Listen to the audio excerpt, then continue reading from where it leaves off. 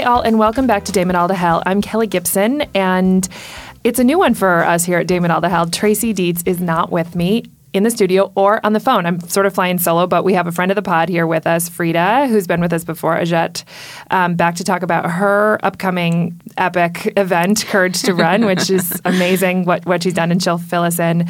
And we'll just sort of get with the regular topics of talking about badass women doing badass things in the last week. Welcome back, Frida. Thank you so much for having me, and I love our topic for today. Tell us a little bit about what's going on with the run. Well, first I have to say, in terms of badass, I love how there's certain words that seem to cycle through, and that is absolutely one of them. When I was flying here, I had to pick up the in style of They're issue, good lately, aren't they? and it's the badass episode on the isn't cover. Serena on the cover? Serena's on Yeah. the cover, so maybe that'll cycle back through in our conversation today. Everyone, so great to be with you again today. This is Frida Ajette, founder of the Courage to Run, the nation's first nonpartisan 5K run and walk and premier party celebrating the rising wave of women lacing up, getting in the game, and running for office. And you're on a bit of a media tour. I saw on social that you were with SiriusXM yesterday Yes, talking about it. So there seems to be a bit of a absolutely. buzz. There is a buzz. It's fantastic. You know, now that the sleepy season of summer, sans the heat wave we're in, so hot. is slowing down. Kids are going back to school. The city's waking back up, and there's a lot of interest and a lot of appetite across the political spectrum for something like this. And so you have had lots of people sign on, members of sitting elected officials, women and men, and candidates, women and men. Tell us a little bit about. So I haven't crunched all the data Yeah, yet. fair enough. I did look to see, out of curiosity, what proportion of the registrants were men and what were women. 88% of our registrants, and we're in the hundreds. We're exceeding our goal. So we'll wait till after Labor Day for those specs. But 88% are women, and the rest are men or other identity genders. And it's fantastic. We have women candidates, seated electeds across the country participating in this run. Some are coming to the flagship event in Washington, D.C., and others are gathering together locally in their communities, which is really inspiring to witness. So fun. My husband said to me last night, it's on my calendar, but I didn't know how you wanted to do it. Like, do you want us to do it with you? Do you want me to just take care of the kids while you do it? I'm like, well, we'll figure it out. It'll be good. So you told me about one state in particular. Is it Idaho where you have... Like, there's some of these satellite runs where you have like tons of people. Yes. That Oh are my gosh, up. my face is like lighting up because I want to give the women of Wyoming a shout out. So I got an email from the Teton County, which is where Jackson Hole is located. Vice Chair Natalia Duncan Macker, and she's like, OMG, this is amazing. And she's on a mission to bring together women, and it's fabulous. There are at least 10 of them already registered. They range from local school board members that are pursuing a seat at the State House in Cheyenne, women running for sheriff, seated police officers running for sheriff. The mayor this is her last hurrah. Commissioners, state legislators, and they're Republican and they're Democrats running together in Wyoming. There are people all across Alaska right now that are registered. Some are in seated office. Others are women running in support of women. And that is a big-ass state. Yes. So. It's a weird one, too. Yeah. And my shop is working for a woman running, so we'll try to get her on board. Also, a byproduct of this run is you're apparently learning a lot about all the different elected officials in random states. Like Wyoming, you probably never thought about the sheriff of Jacksonville or Teton or whatever that person is, sheriff of. It's fabulous. I mean, I'm having a lot of deja vu and memories from back in my community organizing and public health campaign days across the country. Many of these states I worked with to pass local and statewide legislation protecting public health. And so there's a lot. I was talking to somebody not in politics recently. I said, you know what? In this day and age, I love campaigns because it's one of the only places you can cold call and you don't get put straight to voicemail.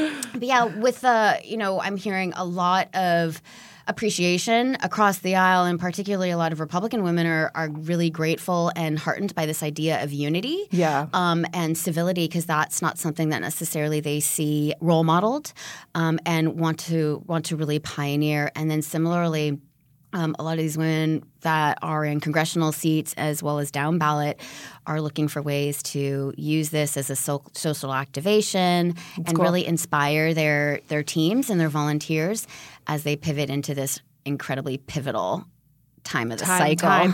Yeah, it's pretty interesting this cycle. As we know, there are some places that are really moving towards that civility unification thing. And then there are some states that are just like, fuck it. I mean, the results, the returns on Tuesday night in Florida were just, insane, right? Well, and the after effect, right? The after effect, right. It's a Bernie Sanders candidate running against a Trump candidate. Basically, I mean, Andrew Gillum offers this other element of race and socioeconomic realization. He was the only non-millionaire billionaire running in that race, personally wealthy.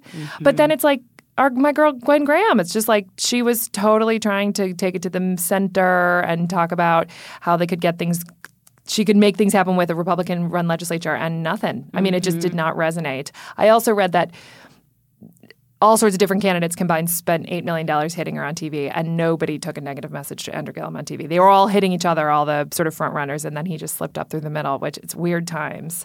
It's a good time to actually run, as Frida was talking about, but also a good time for women just to run for office, which we've been talking a lot about the pink wave on this podcast, but sort of everybody's talking about it. But there was a new study out in the Washington Post called "The Survey Shows Why There's Never Been a Better Time for Women to Run for Office." And it was a big survey, a qualitative survey instead of a quantitative, where they asked verbatims of people.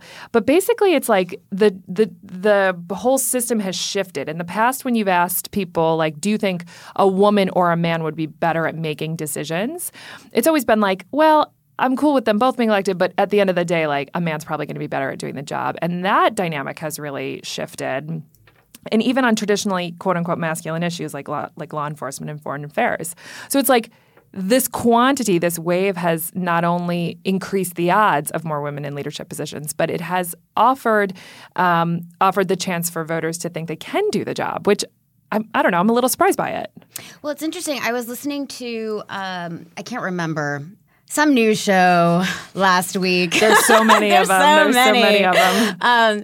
And David Wasserman from the Cook Political Report was on there, and he said that 69% of women that are running in non-incumbency seats against a man, and maybe there's another woman in the race too, but against the man, made it onto the general. Onto the general, yeah, so they're killing it. That is significant. You and I both know when you're doing a poll, you don't want to be in the 50s. Yeah. You want to be in the 60s or higher. So that's definitely significant. The other thing that's quite interesting about our times is that, when it comes to archetypes, women are seen as more trustworthy. They have coalition builders, collaborators. We know back from the 2013, gridlock shutdown that it was senator women from both sides of the aisle that came together to reconcile and say, hey, guys, let's get our shit together and move forward.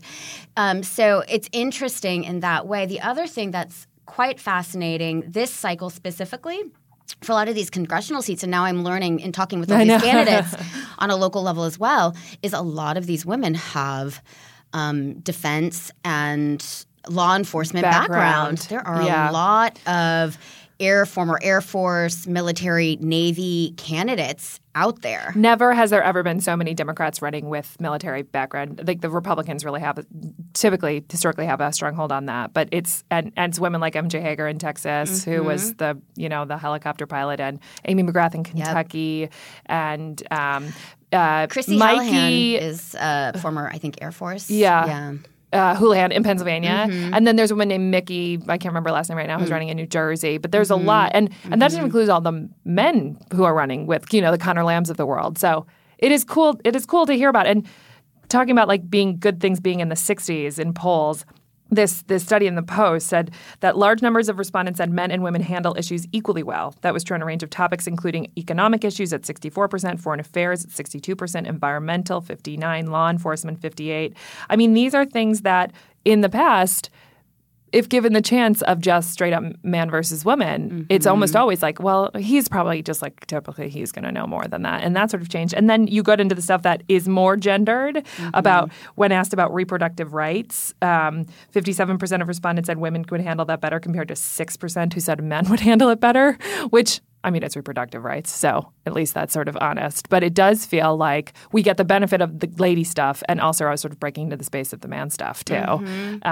So if voters are thinking like that, maybe it seems like they'll just vote for the best person regardless of gender, which we have never experienced in this country before. It's a very curious and exciting time in a lot of ways. I always say that adversity creates opportunity, and I think that we're at that Cavus point right now whereas 2016 was seen as the voting bloc that defined the election were white men without a college degree, and 2018 is the college-educated woman of all backgrounds. And one thing that it's because they didn't do their job at 16. Yeah, those it's like women. get your ass. Look what you did. Get out the vote, girls. Don't fuck it up again. We love you. Now go.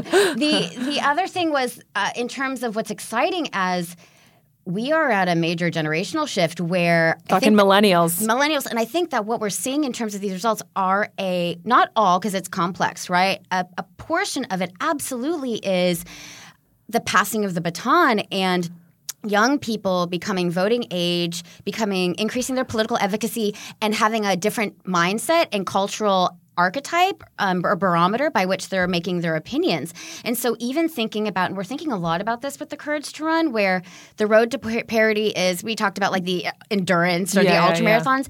The Road to Parity is an ultimate endurance marathon. We just celebrated the 98th day of Women's Equality Day. Yeah. It's been 98 fucking years since the 19th Amendment and we've been allowed to vote. Oh my gosh, how cool would it be if year 100 we have a woman president? But so it's great to have our girls involved and our daughters involved in this because it just is sending another message. It's so important for our young people to visibly see. If you don't see, it can't be.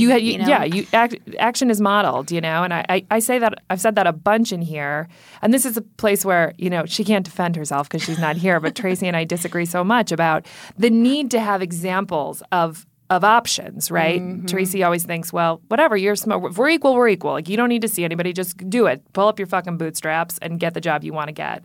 But I'm like, that's seeming like a little bit hard, Like if you've never seen anybody break that, if that obstacle is yours to break alone, that feels overwhelming to a lot of people. And the other thing I was going to say about the millennials is, they just have a battle cry and they've embraced it in a way that, vote them out. Like if you don't like what's happening, vote them out. You can vote them out. They have sort of embraced that. And I'm seeing it across the country from kids of all socioeconomic, racial backgrounds and partisanship backgrounds. When you're 15, do you really have to have a party?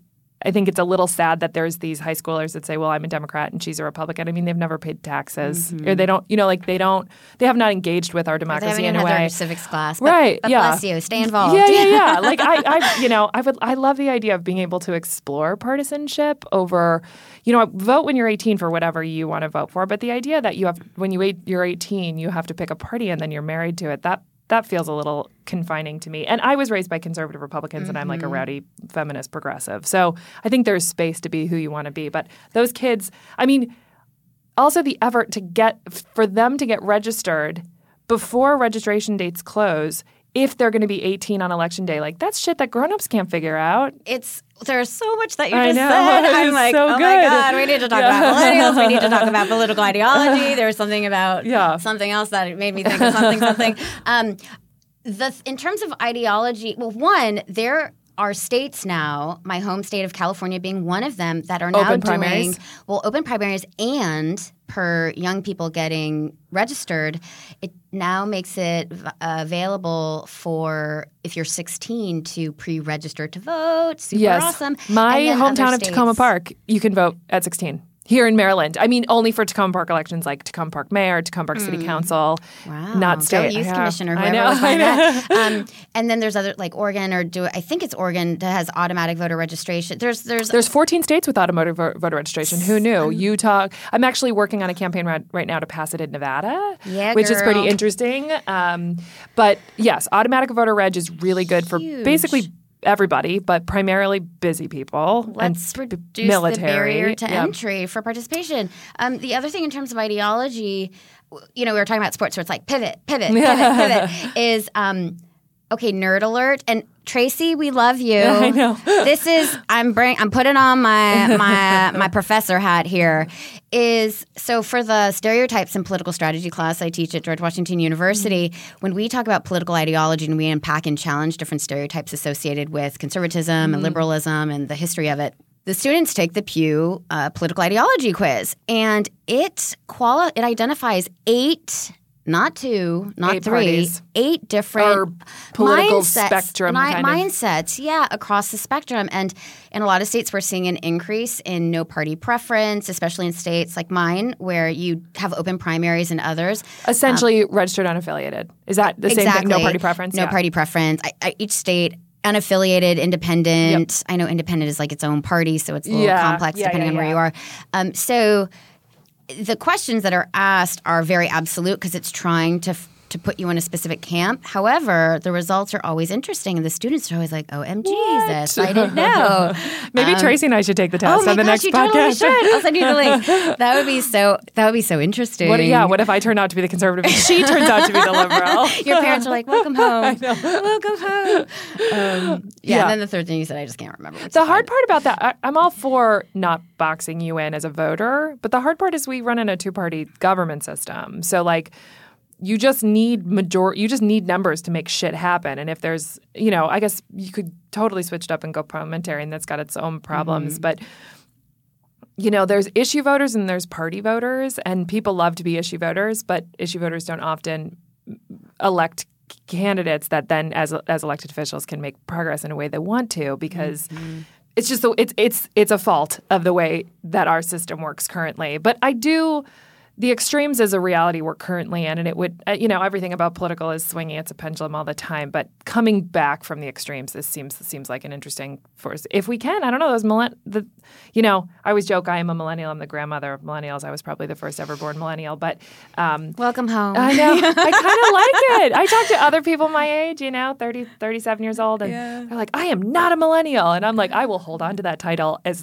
hard as I can, because we're zennials, I think. That's bullshit. I feel like. That's I mean, I like being the grandma of the biggest living generation. It feels really good. Of the biggest generation. Yeah, I'll take it. I feel like I'm like the OG millennial. Yeah. So yes, this study has been. It's just really nice.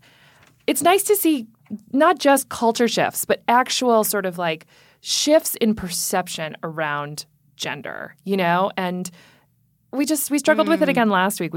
Anytime we talk about women who choose to stay at home and be with their families and raise the kids, I don't want to be bitchy and judgy about that. I am, and I'm trying really hard not to be. But I feel like trying to remedy the difference between be the change you want to see, model the big jobs, break the ceilings, hurdle the obstacles, all that sort of stuff, but also embrace women that want to do it the way women have always done it.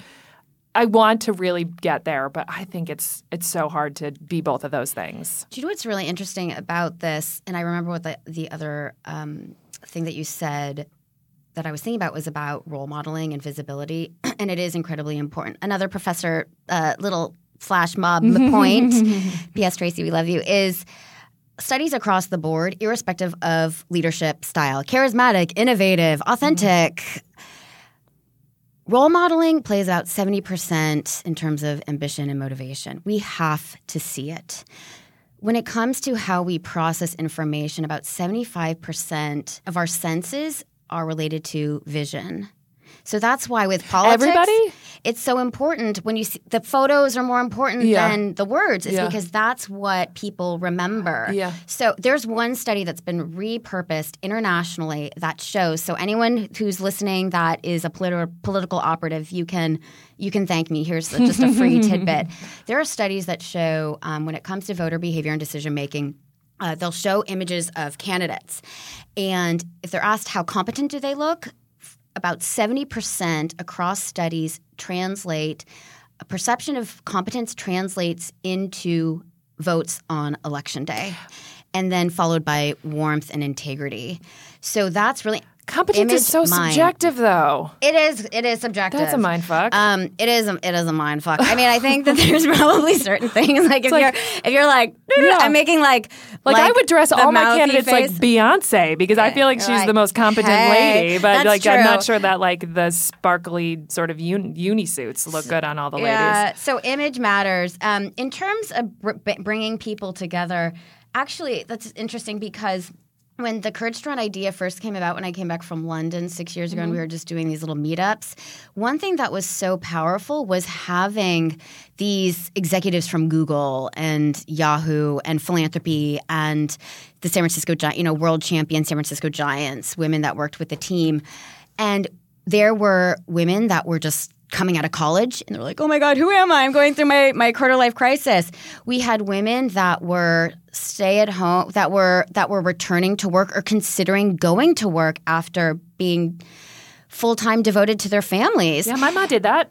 And they were sitting there with these high power kind of canonized women who were sharing stories about tough decisions that they were making, defining moments in their lives. And we would stop the story midway at kind of like a pivotal point and ask the people around the table, what would you do if this were you? What strengths, perspectives, passions? And there was such an amazing theme. And that was so empowering for these young women in their 20s that were like, oh my God, do I go back to school? Do I get a job? I don't know who I am. And then these women that were already seated executives or in mid-level positions and trying to determine their next professional pivot.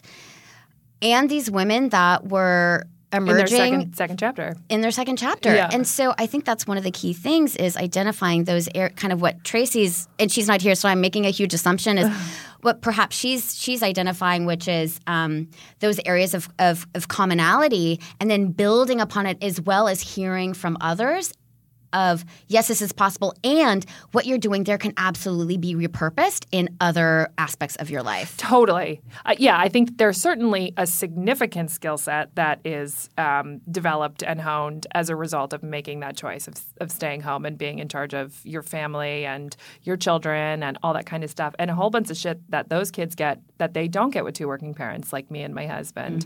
The issue I take with the way we talk about it is I don't care if there are those women that want to stay home. I support whatever decisions. I struggle to sort of remedy the forward progress of gender equality with that being sort of a piece of the puzzle.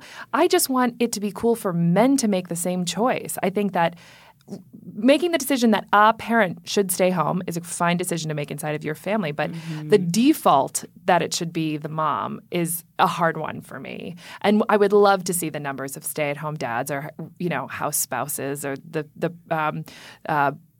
point parent. People say that that it would be less gendered. And I don't know, that feels like it would be progress to me without the judgy thing about having to stay home instead of working. We should mobilize like a whole campaign of dads that point are like, I want to stay, like change the family, change the family leave The men policies. that I have talked to that have made the decision say it's very isolating. Women don't talk to them on the playground. They're not invited to play groups. They don't get to go to lunches, because there's a weird barrier between married people but that it goes by gender. So you mentioned Google. Just quickly, a stupid shit for the week, and Tracy's not here, so I get to pick whatever stupid shit I want. Our president picking a fight with Google. Fascinating. I mean, what the hell? He Googled Donald Trump news, only got negative results, and now has his economic advisor exploring Google's algorithms. He's such a narcissist. It's insane. And also, the news is terrible. You haven't even done anything good for your base in the last couple days. It's been a rough week, Mr. President. I know. Yeah. What is happening? I mean, he's always got Ron DeSantis in Florida, so congratulations on that, Mr. President. And also, I was thinking Georgia's going to have a really similar thing play out. And she's a woman, but Stacey Abrams, being a woman of color, super progressive, against, I think it's Brian Kemp that won. Secretary of State. And who had pointing a shotgun at his daughter's boyfriend. It's insane. It's insane. I mean, 69 days until the election, and I feel like the world might actually explode. I mean, not literally, but sort of figuratively or something. So we started talking about the run, and I want to point our discussion in these last 10 minutes to sports, actual sports. and tennis. So this week, I mean, you must be living under a rock if you didn't get the sort of news about Serena Williams and her tutu and the cat suit. Mm-hmm. So Serena Williams wore a Black Panther-inspired catsuit to the French Open. #badass. I know. And yes, she is the most successful female African-American athlete probably in the history of this country, but also was suffering from some medical issues of blood clots. So the catsuit served a handful of purposes, right? It was both practical and a statement, which she loves to do. But the organizer, I guess, of the I'm just trying to find his name because I'll ruin it. It's here on this paper somewhere. Bernard Giudicelli, or whatever his name is, the president of the French Tennis Federation, banned catsuits after she played because they were not appropriate for the sport, which is insane. So I'm not a huge tennis fan, but wasn't there a time when Andre Agassi or something wore all sorts of neon clothes and got similar sort of pushback from tournaments? And it does seem like Serena Williams was taking a pretty big hit for this. That doesn't apply to men. So then the U.S. Open is happening right now in Queens, and she's 2 days in a row worn tutus. Mm-hmm. Just like a big fat fuck you. Mm-hmm. You want me to be ladylike? Mm-hmm. I'll give you a tutu. Go, woman, go. And it was black the first day, and it's lavender today. And they're being designed by the head designer for Louis Vuitton, which is a French designer. So I feel like there was also some shade thrown there. It's just amazing. Yeah, I love these very creative, overt ways of claiming voice and space and elevating visibility to an important issue because it's absolutely outdated. And the thing beyond fashion, which she's good at, actually. Yes. In style. It's as our conversation started. The bigger issue here is health. It is incredibly important from a health perspective that athletes can wear uniforms and clothes that do not hinder their well-being. They are under or their performance. Yeah. I have no idea. I'm not even going to attempt to presume what their workout regimen includes. I mean, have you seen her body? She's the strongest person on the planet. It's amazing. I mean, and after giving birth to a child and being a present mother and role modeling for her daughter, who's totally adorable, by the way, as well. It's insane. I think that is the conversation that really we should be having, and how we can maintain the important essence of tradition for these sports and bring them into the modern era, so they are realistic in providing the type of this is so not the right word, but container for their athletes, and it wouldn't exist without it. It's like a tool, right? It's a tool. In other sports, like golf, the clubs you use are changing in aerodynamic nature, and in football, certainly they're always wearing different kinds of gymnastics set, and in everybody's swimming as technology interfaces with athleticism, that is manifested in a lot of things, but also in their clothing. And I think that she gets to be, and she also won the French Open, and she will likely win the U.S. Open because she's insanely good at tennis. And what she's doing is trying to support her craft and to try to break more barriers as long as she can do this job. And the other thing that happened at the U.S. Open is just sort of being a dick, but there was a French tennis player. Apparently, this is only all of the things are only with Americans and French people. But a French tennis player was slapped with a violation at the U.S. Open for taking off her shirt to readjust it while on the court. So it's a heat wave. Everyone knows it's a heat wave here in D.C. It's a heat wave in New York where they're playing this. So they got a break to cool off and do whatever they needed to do. So she left the court, changed her shirt, got back to the court, realized she had put her shirt on backwards, so took it off quick and turned it around. And she was given a violation. And it is a rule that the Women's Tennis Association rules dictate that players may only remove shirts while off court, and no such rule applies to male players who take their shirts off frequently Tuesday to deal with them. So the same day, men did the same thing without any punishment, but the woman got a violation.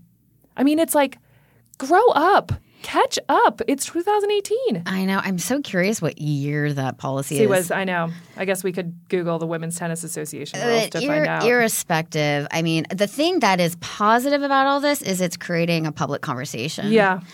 Because if we don't if we don't know, we can't change it. Yeah. Yeah. But yeah, it's kind of reminding me of, oh dear, I'm having an OG millennial moment. OG millennial moment. What? It wasn't me. Maybe it was Mia Hamm, Brandy something, soccer. Oh yeah, years ago. Who used to take her shirt off at victory time, and then she got slapped on the hand. That was like a decade ago. Yeah, people get with the program. I guess they sort of got hip to the fact that this was not a cool thing to do, and it was only assessed. There was only given a warning with no penalty or fine. Well done, and now amend the policy. And then this awesome article, they grabbed tweets and stuff. Somebody tweeted, so Williams can't cover up her whole body, and Cornette can't change her shirt on the court. So what do y'all want, men? Let us know. So we'll keep our eye on all the tennis. It's so curious. It's like, okay, well, what's it reminds me of drafting legislation, right? Like it all starts with the intention and the purpose. What is the intention of the purpose of these policies? Let's get really crystal clear.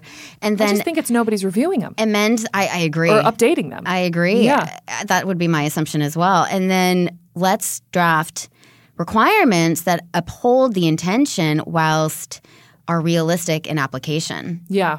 So, all right, we've come to the end of our half an hour. That was fun. Thanks for joining us, Frida. Tracy, I miss you desperately. You need to come back. But we hope you hit your golf balls straight today. And I don't have written down, she usually closes the show. So I think I say thanks so much for joining us today. That was a lot of fun. Tune in to Apple Podcast, Stitcher, or wherever you get your podcasts. Thanks, guys. Thanks See you so much. Next week. Bye.